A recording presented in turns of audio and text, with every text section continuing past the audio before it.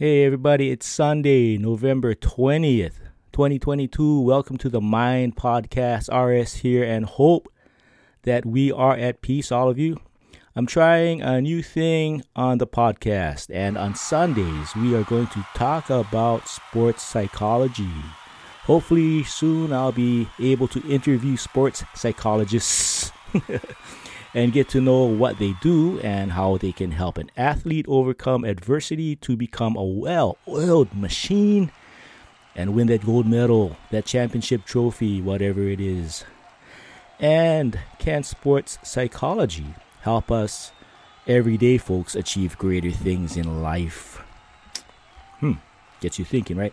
Okay, so since I have no professionals to converse with, in this episode, I'm going to talk about some of the most talented professional athletes that were celebrities and made millions of dollars only to fall from grace by doing the crime. The questions are why? Why did an athlete that seemingly have everything in life do something so fatuous that they fell hard from flying so high? You like that writing? I'm just trying to sound like I don't know. Gotta get into some writing, right? My friend Slick was like, "Hey man, you gotta like get some lyrics going, kinda, So that's my lyrics, my podcast lyrics, if you will. Anyway, RSB at Peace is uploaded exclusively on Anchor, which is owned by Spotify. So you download the Spotify app and look for RSB at Peace. This is season 3, episode 10. Once you have that app, you will not only have audio, but video as well. Okay, so I can be found on Apple Podcasts as well and on YouTube. I don't get hits on YouTube, so mostly on Spotify and Apple Podcasts. But you can go to YouTube. If you go to YouTube, you'll look at how many people look at me. Not too many people, but they find me on the podcast apps because I guess I'm a podcast. So YouTube is, you don't have to download the app pretty much. You just type it in, right? And so I just found out yesterday, a friend of mine goes, "Hey man, I had the TuneIn app, and he saw my podcast there as well, the recent ones.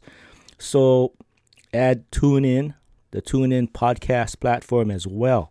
All right, so the first athlete we are going to talk about is pro baseball or former pro baseball player Jose Canseco, who debuted. For all you young people, this guy's ancient, but if you're ancient like me, because Jose Canseco is actually the same age as I am. So the first athlete we're going to talk about is former pro baseball player Jose Conseco, who debuted on September 2nd, 1985 for the Oakland A's. And his last appearance as a major league player was on October 6, 2001 for the Chicago White Sox. Okay. Very successful player. Okay, his Major League Baseball stats, okay, just in a nutshell, he had 266 batting average.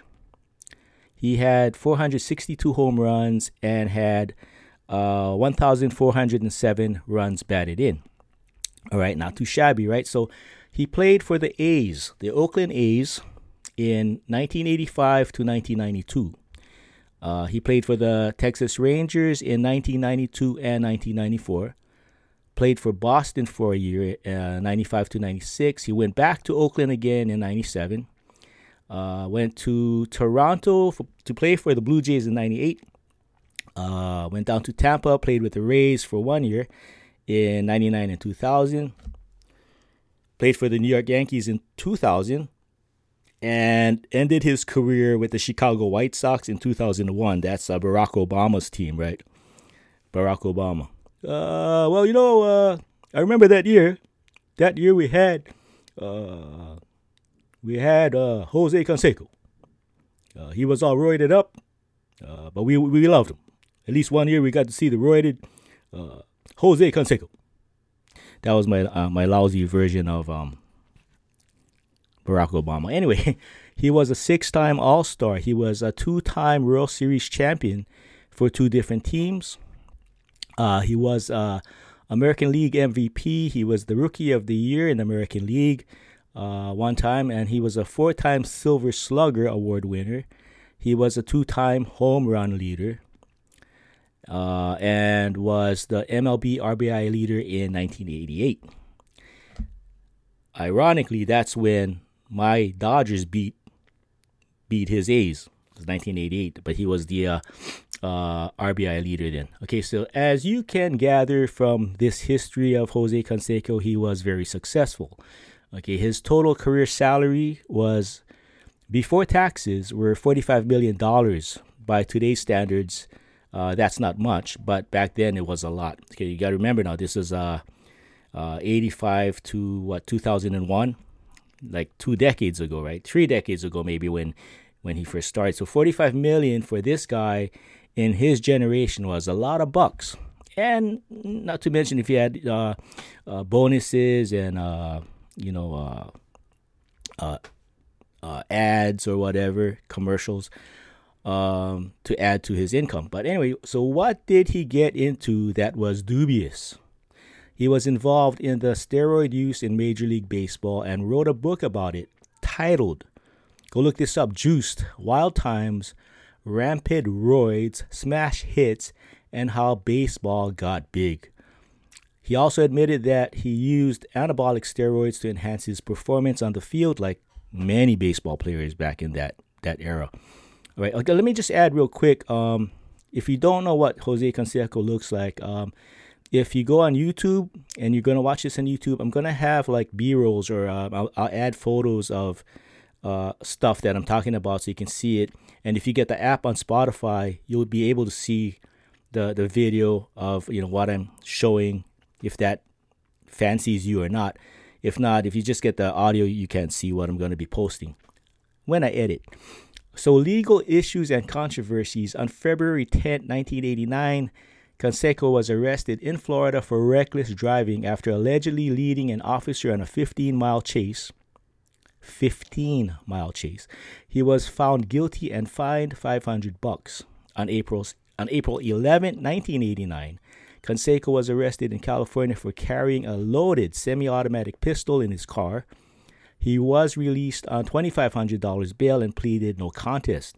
On February 13, 1992, Conseco was charged with aggravated battery for ramming his Porsche into a BMW driven by his then ex-wife, or by his then wife, Esther Conseco, after a verbal altercation. On March 19, 1992, Conseco pleaded not guilty to charges of aggravated assault and later underwent counseling and fulfilled a community service requirement. Okay, now in November of 1997, Conseco was arrested for beating his then wife, Jessica Conseco. In January of 1998, he pleaded no contest and was sentenced to 1 year of probation and required to attend counseling. There you go, folks. In October of 2001, Conseco and his brother Ozzy got into a fight with 2 men at a Miami Beach nightclub that left one man with a broken nose and another needing 20 stitches in his lip. Oh, man. Imagine that. You get 20 stitches on your lip. I don't know, man. Anyway, both were charged with 2 counts of aggravated battery. The brothers both pleaded guilty and received both probation and community service. All right, so if you if you got beaten up by somebody like this, and all the guy that was guilty just received probation and community service, I don't know, man. You be thinking, hey, man, can you throw him in jail at least for like one freaking night and make me feel better? He probably was, but I don't know. So following his retirement in May of 2002, Conseco speculated about having been blackballed by Major League Baseball. It was then he announced he was writing a tell-all book about his baseball career and the increasing usage of anabolic steroids in baseball. In March 2003, Conseco missed a court appearance while in California working out a custody dispute over his 6-year-old. The judge revoked his probation and sentenced him to 2 years under house arrest, followed by 3 years probation. All right. In June of 2003, Conseco was arrested at his home for a probation violation, and he tested positive for, guess what? He tested positive for steroids. Conseco spent a month in jail without bail. Wow. Okay, so in May of 2008, Conseco revealed that he had lost his house in Encino, California to foreclosure, saying his 2 divorces had cost him $7 to $8 million each. Okay, let me stop right here, folks. Now, if somebody's like kind of like off the tracks, and this guy, his psychology or his psychological makeup is kind of skewed, if you ask me, right? Just the history of it, of leading up to this. I think if Jose was my brother, I'd call, hey Jose, time out, man. You're making millions of dollars, right? And some of the shit you're pulling, you might lose a lot of that money, right? So so for those of you young athletes out there, Uncle Ron, Brother Ron's gonna give you a tip. Okay, let's say you're great at football, you're a little tyke, but somehow you got this podcast. It pays to be a law-abiding citizen and to be someone in the right frame of mind, because this dude back in the day made millions. I think somebody told me if it was today's money, that 45 million would be like, I don't know, like double that, maybe triple that. So whatever it is, let's say you're 15 years old, you're great at football at high school, and you got a chance to play in the NFL and make a gazillion bucks. It pays to be in the right frame of mind and not hang with the wrong people. I mean, seriously, guys, you get drunk, you get into a bar, and you got a hot temper. There's a 9 out of 10 chances you're going to get into a fight. I got friends like that. Like little things will tick them off. Somebody looks at them, they want to fight. And, if you're poor like me, you get into a fight or whatever, you got really nothing to lose except you might go to jail and get sued, but you can't pay the tab because you don't make a lot of money. But if you're making a lot of money, it doesn't matter if you're an athlete or whatever, if you're just anyone, if you're making money legally and you're making lots of it, you got a talent, you got a skill, why blow it on doing something idiotic? These guys are talented baseball players, professional athletes. They get into bad relationships. They hang out with the wrong people. They do drugs, and then they go broke. But anyway, let me finish up the story here. So on October 10th, 2008, Conseco was detained by immigration officials at a San Diego border crossing as he tried to bring a fertility drug from Mexico. He stated the drug was to help with his hormone replacement therapy needed due to his use of steroids. Okay, there you go. On November 4th, 2008, Conseco pleaded guilty in federal court and was sentenced to 12 months unsupervised probation by U.S. Magistrate Judge Reuben B. Brooks. The 2008 A&E network documentary Jose Conseco Last Shot chronicles Conseco's attempts to end his steroid use. In it, he also regrets ever writing his tell-all book and naming former teammates as steroid users, as he was never given the opportunity to participate in Major League Baseball affiliated baseball, since he has tried unsuccessfully to reach out to former Bash brother Mark McGwire and other ex-teammates. In 2014, he returned to the Oakland Coliseum to take part in the reunion celebration, the 25th anniversary of the 1989 World Series championship team.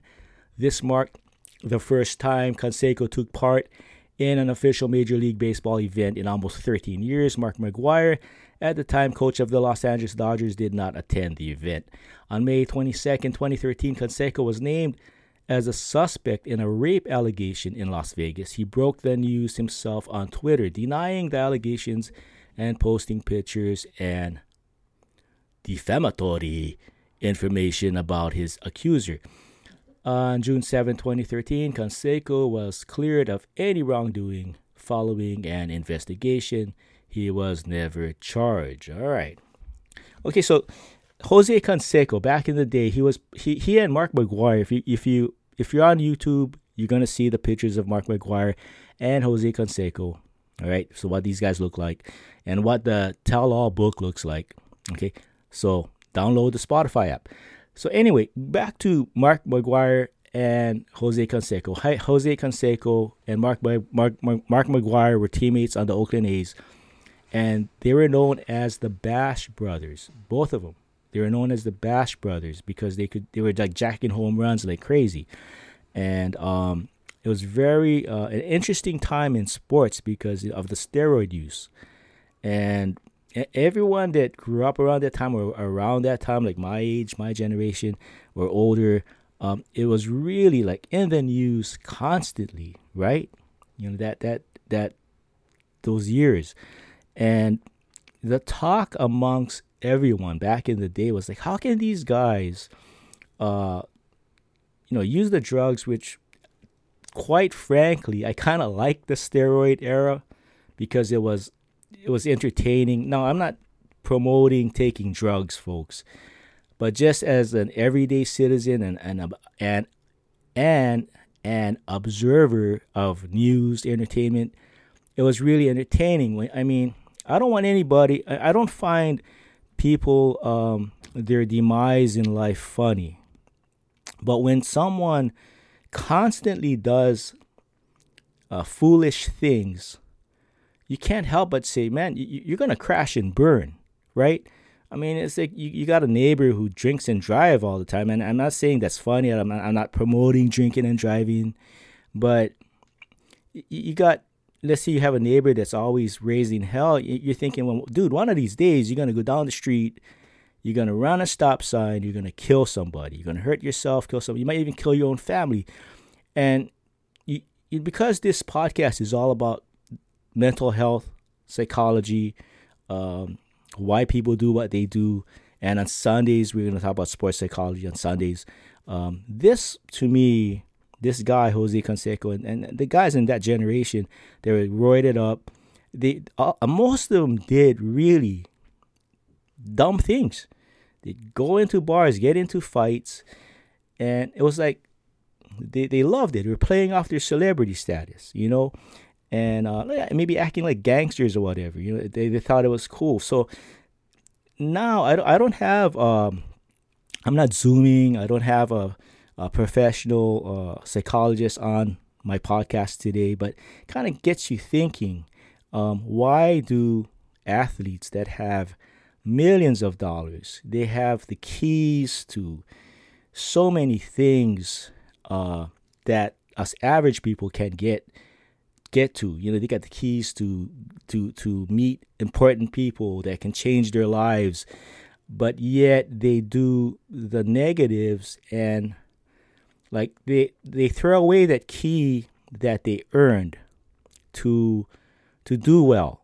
So they take this key that they earned from their talents, their skills, and they just chuck it out the window and it goes into the gutter. And that's it, folks. And their lives go downhill.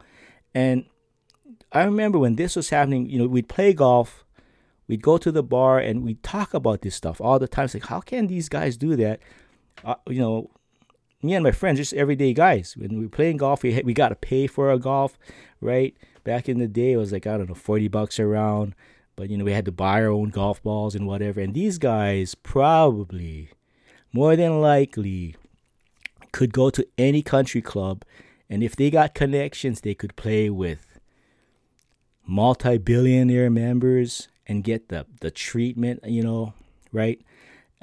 We knew this one guy that used to live in Japan a long time ago. And he was telling me, like, these American players would go to Japan and they're like gods. So everything would be taken care of. I mean, these guys are millionaires already here in America, but when they go to Japan and they meet with these big business icons in Japan, these guys don't spend any money. They're like, they're buffed out. They're like taken care of.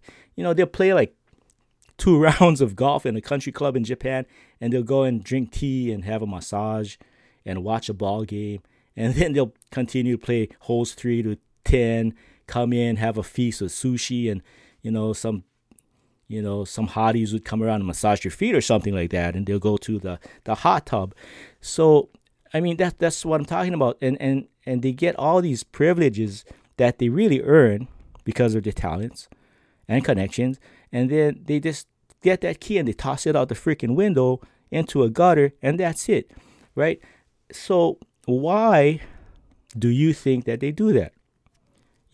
And you got guys like like Earl Hershiser, one of my favorite Dodgers. He was a pitcher, and he beat the A's in 1988. And he was like Mr. Goody Goody, right? He was like the church boy. And I'm not saying all church boys are innocent, but, he was like the church guy and never got in trouble, never lost millions. I'm sure he did some shady things on the side we never know about. But when you just look at Conseco, like his rap sheet, like it was one after another. It wasn't like one time, Jose just, he took his car and rammed, his future wife's BMW because they had an argument, a verbal argument, and that was it. No, he had like a rap sheet of another one, another wrongdoing, lose money. Not once in his history of his life did I really see like he made money. He made money after baseball. He made money. Yeah, he wrote a book. He was like a squealer. He turned people in. Like, it's an unwritten rule. You don't do that stuff, but he did. And then, I don't know if you were listening to me read this story of this guy, then he regretted writing the book. Well, Jose, it's too late. Once you print a book and you're thinking you're hot crap, you sell it. You're on, I don't know, back in the day, Arsenio Hall or David Letterman. You're promoting the book. It's too late. Once you sell it, it's in print. People see it. And you might be like a Mark Guy if you're talking about stuff about other people that was doing some kind of crime. Because basically you're just squealing, right? You're just turning people in. And what's the ramifications on that? Your life could be threatened. So I don't know about Jose, but, he was just kind of going off the wall there for a little bit, right? Okay, so the next athlete we're gonna talk about. The next athlete. All right. Michael Vick. Michael Vick, who was a quarterback. And if you are on YouTube, you can see the pictures. If you don't know who Michael Vick is, I'll help you out. If you're watching the YouTube version, you can see what I'm posting. You can also see what I'm posting if you download the Spotify app. And you can hear me as well as look at what I'm posting. Other than that, if you're on Apple, TuneIn, Anchor, apparently you won't get what I'm posting as far as visuals is concerned. So here we go. Okay, so Michael Vick. Okay, let's take a look at Michael Vick's controversies. All right. His shady dealings, if you will. Alright, so between his selection by the Atlanta Falcons in the 2001 NFL Draft and early 2007, Vick was allegedly involved in several incidents. All right, I'm going to stop right there, folks. All you young ones listening. You don't, in life in general, folks, kids especially, in general, you want to keep your nose clean. You don't want to be, involved in several incidents. I get it. Some kids, they go to college, they got some misdemeanor offenses and then they straighten up, blah, blah, blah, right? But when someone has several incidents, that's a little bit too much. When someone says, the guy Ron Sombrano there, that podcaster dude, he had several instances with the law. I don't know if we should put our money on him. But, if he had several minor incidents, minor, okay? But this guy never really had so much minor stuff. Okay, so anyway, here we go. Michael Vick. All right, so in early 2004, two men were arrested in Virginia for distributing marijuana. Okay, the truck they were driving was registered to none other than Michael Vick. All right, this is like a comedy almost, right from the beginning, but it's not funny. So Falcons coach at the time, one of the best coaches in the NFL, in the NFL history, in the history of the NFL, Dan Reeves, said he lectured Vick at that time on the importance of reputation, on choosing the right friends, and on staying out of trouble for the good of his team. All right, this first PowerPoint, I'm going to read again. All right. In 2004, two men were arrested in Virginia for, marketing marijuana, which is most places at the time illegal, right? And the truck was registered to Michael Vick. So it's like I have a truck. It's registered under me, RS, right? And I give it to my friend Kimo and Lance. And they do their rogue illegal thing, right? But they're my friends, I'm not thinking, hey, do whatever you do, man. I'm RS. I'm a millionaire, man. I'm cool. You're cool. I want to be cool. I'm with you homies. Truck is registered under me. It's on me, folks. Have a good time. Rob the bank. So the coach, Dan Reeves, who's an older, wiser man, of course, right? Takes this young Michael Vick and lectured him on, hey, dude, you gotta pick your friends wisely, because these guys are just using you. Your homies are using you and getting you in trouble. Is that wise? Or you just want to be cool? All right. So the same year, later the same year, right around Halloween on October of 2004, Vick and other members of his entourage. I'm going to stop right there. Once you have members of an entourage, let's say you got 15 people in your entourage and you're the millionaire dude. I'd say 15 of them are just leeches. And I've seen this shit happen before on Maui with NBA players that just got drafted and made millions, and they're here on Maui living it up, and they got their entourage, whole bunch of losers, right? Yeah, man, I'm with so and so, man. Put it on his tab, yo, man. You know what I'm saying? And shine my shoes too, man. I'm like, yeah, get out of here. But so Vick and other members of his entourage, including employee Quanice Phillips, I think that's the right way, or Quanice Phillips, were at Atlanta's Hartsfield International Airport. It's a different name now, but anyway, Atlanta's big airport. They were on their way to board an AirTran flight, right? While they were passing through security check. Try that again. While they were passing through a security checkpoint, a security camera caught Phillips and Todd Harris picking up an expensive appearing watch that belonged to Alvin Spencer, a security screener. After watching the theft on videotape, Spencer filed a police report.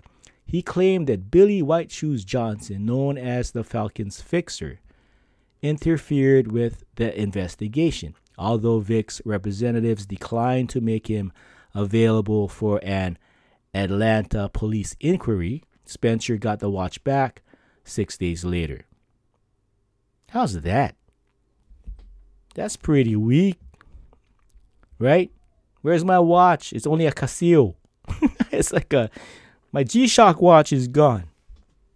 My Iron Man watch from Timex is gone. I don't know. In March of 2005, Sonia Elliott filed a civil lawsuit against Vick, alleging the contracted.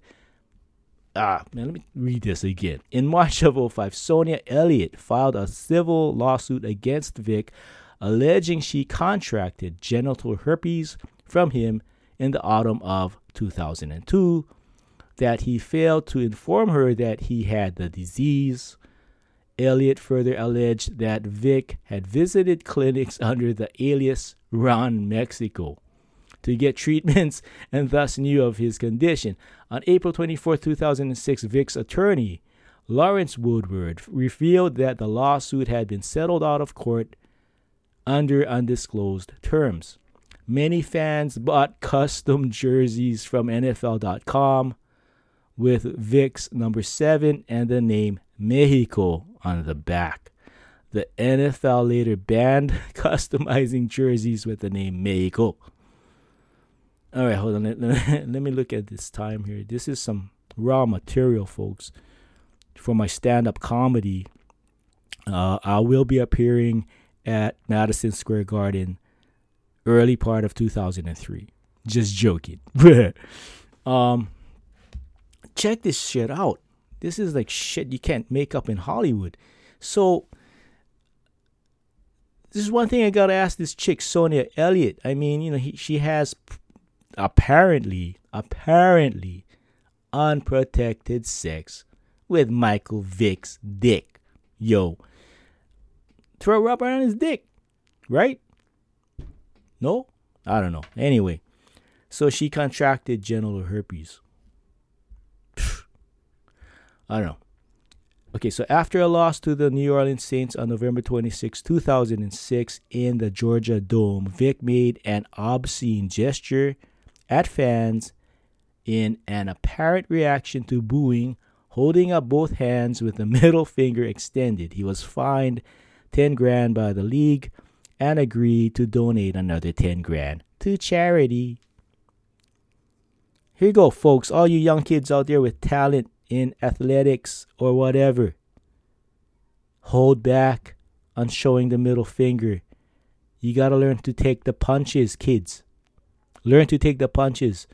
Learn to walk away, because look, $10,000, that's $20,000 he had to give up. And he can't write this stuff off on his taxes, right? You do something stupid like this, right? You cut a check to the league, you cut a check to a charity. Maybe the charity you can, but maybe not under these circumstances, right? There's like a little clause. No, because you're like flipping off 10,000 people or 20,000 people or 50,000 people at a stadium on live television. You can't write this shit off. So anyway, so Vick surrendered a water bottle that had a hidden compartment to security personnel at Miami International Airport on 17th June 2007. Okay, so the compartment was hidden by the bottle's label so that it appeared to be a full bottle of water when held upright. Police said test results indicated there were no illegal substances in the water bottle, and Vick was cleared of any wrongdoing. Vick announced that the water bottle was a jewelry stash box and that the substance in question had been jewelry. Whatever. On April 24th, 2007, Vick was scheduled to lobby on Capitol Hill, hoping to persuade lawmakers to increase funding for after-school programs. Vick missed a connecting flight in Atlanta on Monday to Reagan National Airport in Arlington, Virginia. He failed to show up for another seat booked for him later that evening. On Tuesday morning, he did not attend his scheduled appearance at a congressional breakfast where he was to be honored for his foundation's work with after-school projects in Georgia and Virginia. Vick's mother, Brenda, accepted the award from the After School Alliance. Right. I just want to accept this award for my baby boy, Vick, Michael Vick. I really don't know where Michael is. Damn kid. In 2007, Vick's father, Michael Body, made statements about possible dogfighting activities in '01. Body, I think I'm pronouncing this right, told the Atlanta Journal-Constitution that around 2001, Vick was staging dogfights in the garage of the family's home in Newport News and kept fighting dogs in the family's backyard, including injured ones that the father nursed back to health. Body said his son had been urged not to engage in the activity, but continued. This is Mike's thing, he said, and he knows it. Within days, Vick's mother, Brenda Vick Body, told the Newport News Daily Press that there was no dog fighting. There were no cages. None of that. I don't know, folks. Enough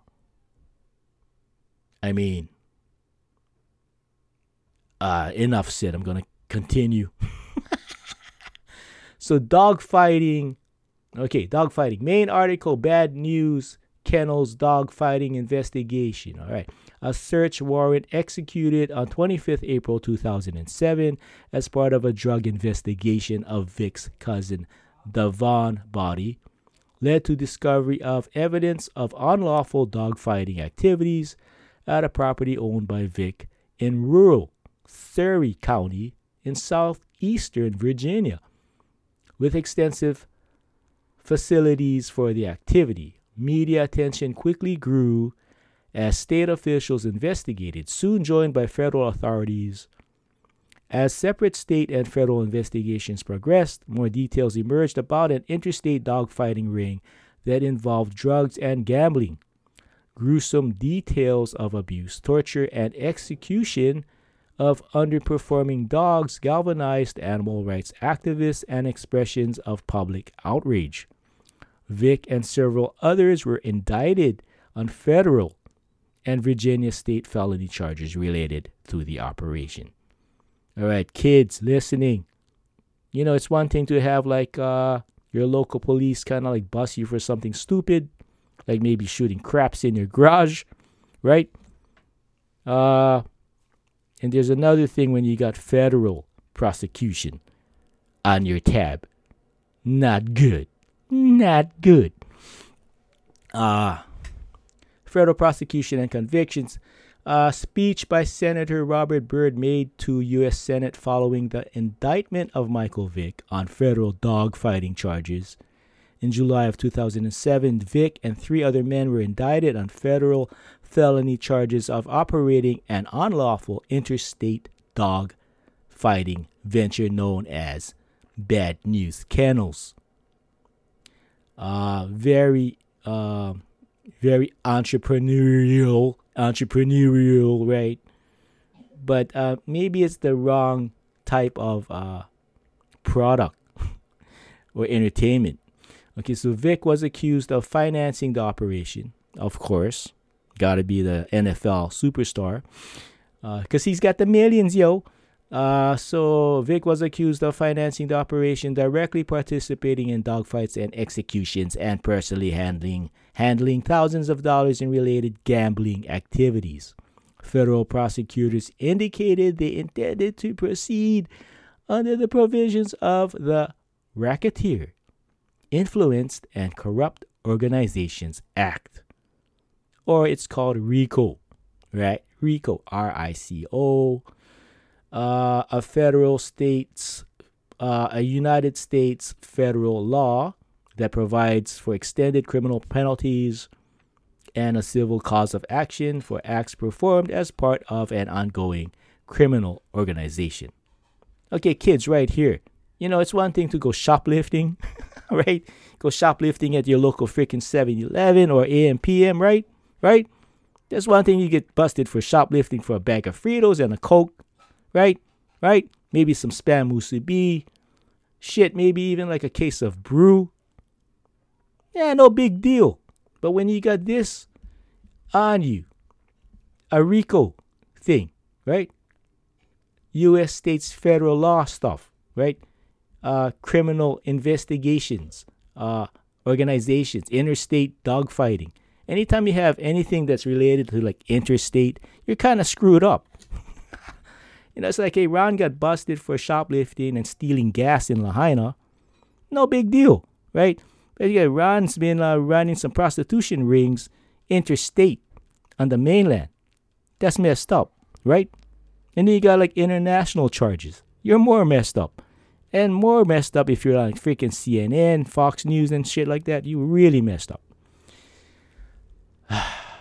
Okay, so by August 20th, Vick and the other 3 co-defendants agreed to separate plea bargains for the federal charges. They were expected to each receive federal prison sentences of between 1 and 5 years.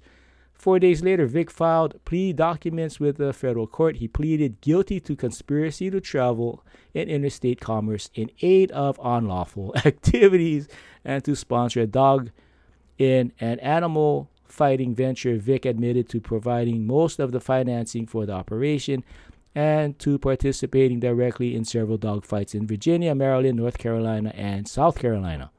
Kids, that's too many destinations. All right, so he admitted to sharing in the proceeds from these dog fights. He further admitted that he knew his colleagues killed several dogs who did not perform well. He admitted to being involved in the destruction of 6 to 8 dogs by hanging or drowning. Oh, this guy is sick. The victimization and killing of pit bulls was considered an aggravating circumstance, allowing prosecutors to exceed the federal sentencing allowing prosecutors to exceed the federal sentencing guidelines for the charge. Vick denied placing any side bets on the dogfights. On August 27th, U.S. District Judge Henry E. Hudson accepted Vick's guilty plea, but reminded Vick that Hudson, was under no obligation to accept the prosecution's recommendations of a reduced sentence. While free on bail, Vick tested positive for marijuana in a random drug test. This was a violation of the conditions of his release while awaiting sentencing in federal court. Vick's positive urine sample was submitted on September 13, 2007, according to a document filed by a federal probation officer on September 26. As a result, Hudson ordered Vick confined to his Hampton, Virginia home between 10 p.m. and 6 a.m. with electronic monitoring until his court hearing date in December. He was ordered to submit to random drug testing. So in November, Vick turned himself in early to begin accruing time served credit against his likely federal prison sentence. He was held at Northern Neck Regional Jail in Warsaw, Virginia, awaiting sentencing on the federal convictions. On December 10th, Vick appeared in U.S. District Court in Richmond for sentencing. Judge Hudson said he was convinced that it was not a momentary lack of judgment on Vick's part and that Vick was a full partner in the dogfighting ring, and he was sentenced to serve 23 months in federal prison. Hudson noted that despite Vick's claim to have accepted responsibility for his actions, his failure to cooperate fully with federal officials, coupled with a failed drug test and a failed polygraph, showed that he had not taken full responsibility for promoting, funding, and facilitating this cruel and inhumane sporting activity. Vick was assigned to United States Penitentiary Leavenworth, a federal prison facility in Leavenworth, Kansas, to serve his sentence. Let me check my time. Ooh, time is of the essence. Okay, so at the request of federal authorities before sentencing, Vick agreed to deposit nearly $1 million in an escrow account with attorneys to reimburse others for the cost of caring for the confiscated dogs, most of which were being offered for adoption on a selective basis under supervision of a court-appointed specialist. Experts said some of the animals would require special care for the rest of their lives. During the administration of his bankruptcy case, the U.S. Department of Labor complained that these funds were paid at least partially with unlawfully withdrawn monies that Vick held in trust for himself and 8 other employees of MV7, a celebrity marketing company he owned. State prosecution and sentencing. Okay, separate Virginia charges against all 4 defendants in the dogfighting case were brought following indictments by the Surrey County Grand Jury when it met on 25th September of 2007. The principal evidence considered was sworn statements of the defendants during their plea agreement process before the federal court. Vick was charged with 2 Class 6 felonies, which each carried a maximum penalty of 5 years imprisonment. Citing the high cost and transportation logistics of proceeding while Vick was still in federal prison, State Prosecutor Gerald Poindexter decided to postpone Vick's trial in Surrey County Circuit Court until after Vick's release from federal custody. Vick's attorneys sought to resolve the state charges sooner on October 14 of 2008. Vick attorney Lawrence Woodward filed a motion to enter a plea via two-way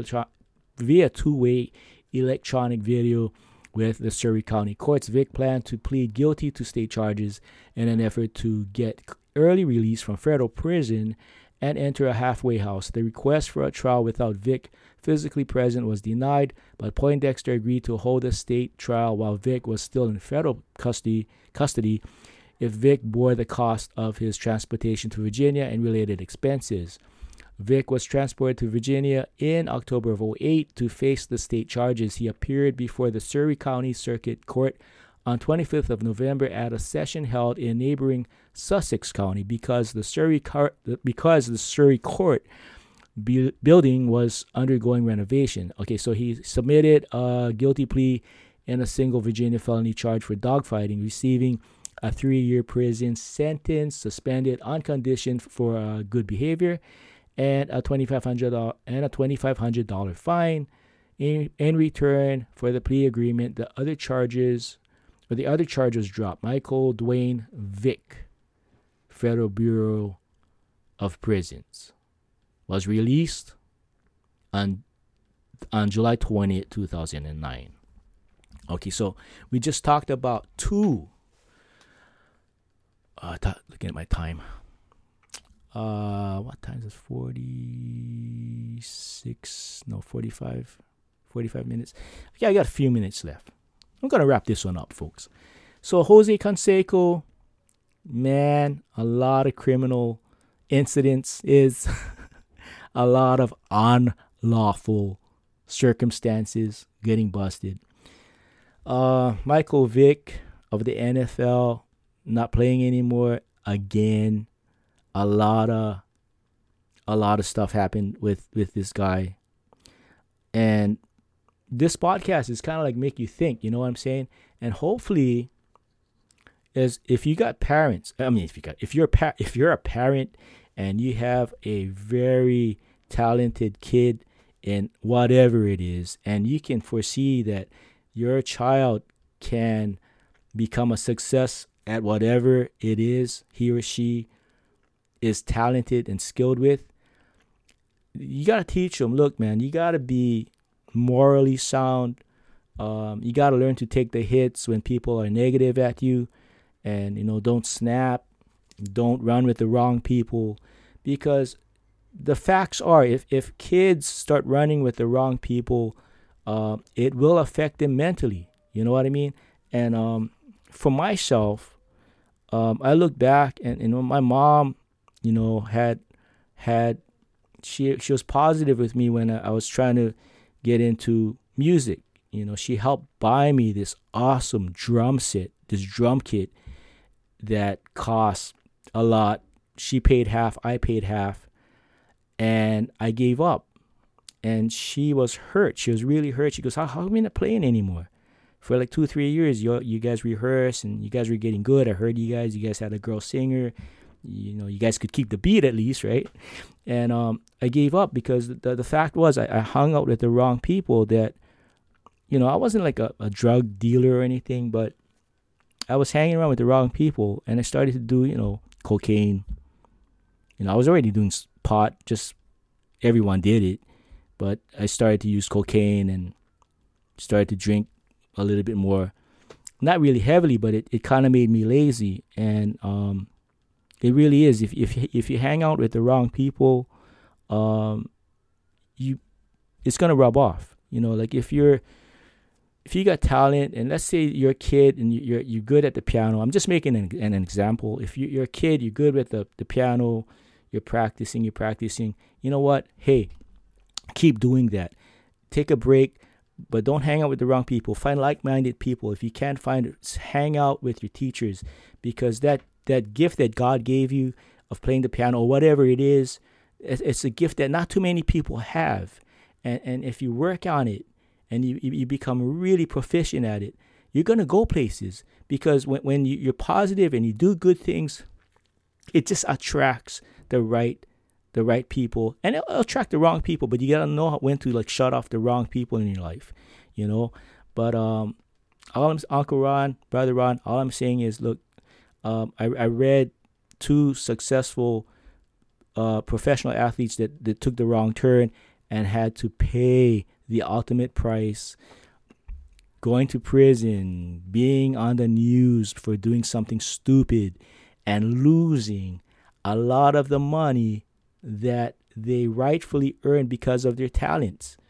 And I don't want to see future kids be you're great at one thing, and then you're just going to get the wrong people in your life and you're going to blow it all, because money, it isn't easy to get. So if you got a talent and somebody signs you for whatever it is, whatever business you're going to get into, and you got a signing bonus of an X amount of money you never would dream of getting, that's special. So don't go blowing it on drugs and fast cars and fast whatever. Stay on that narrow road. It'll help you out in the future.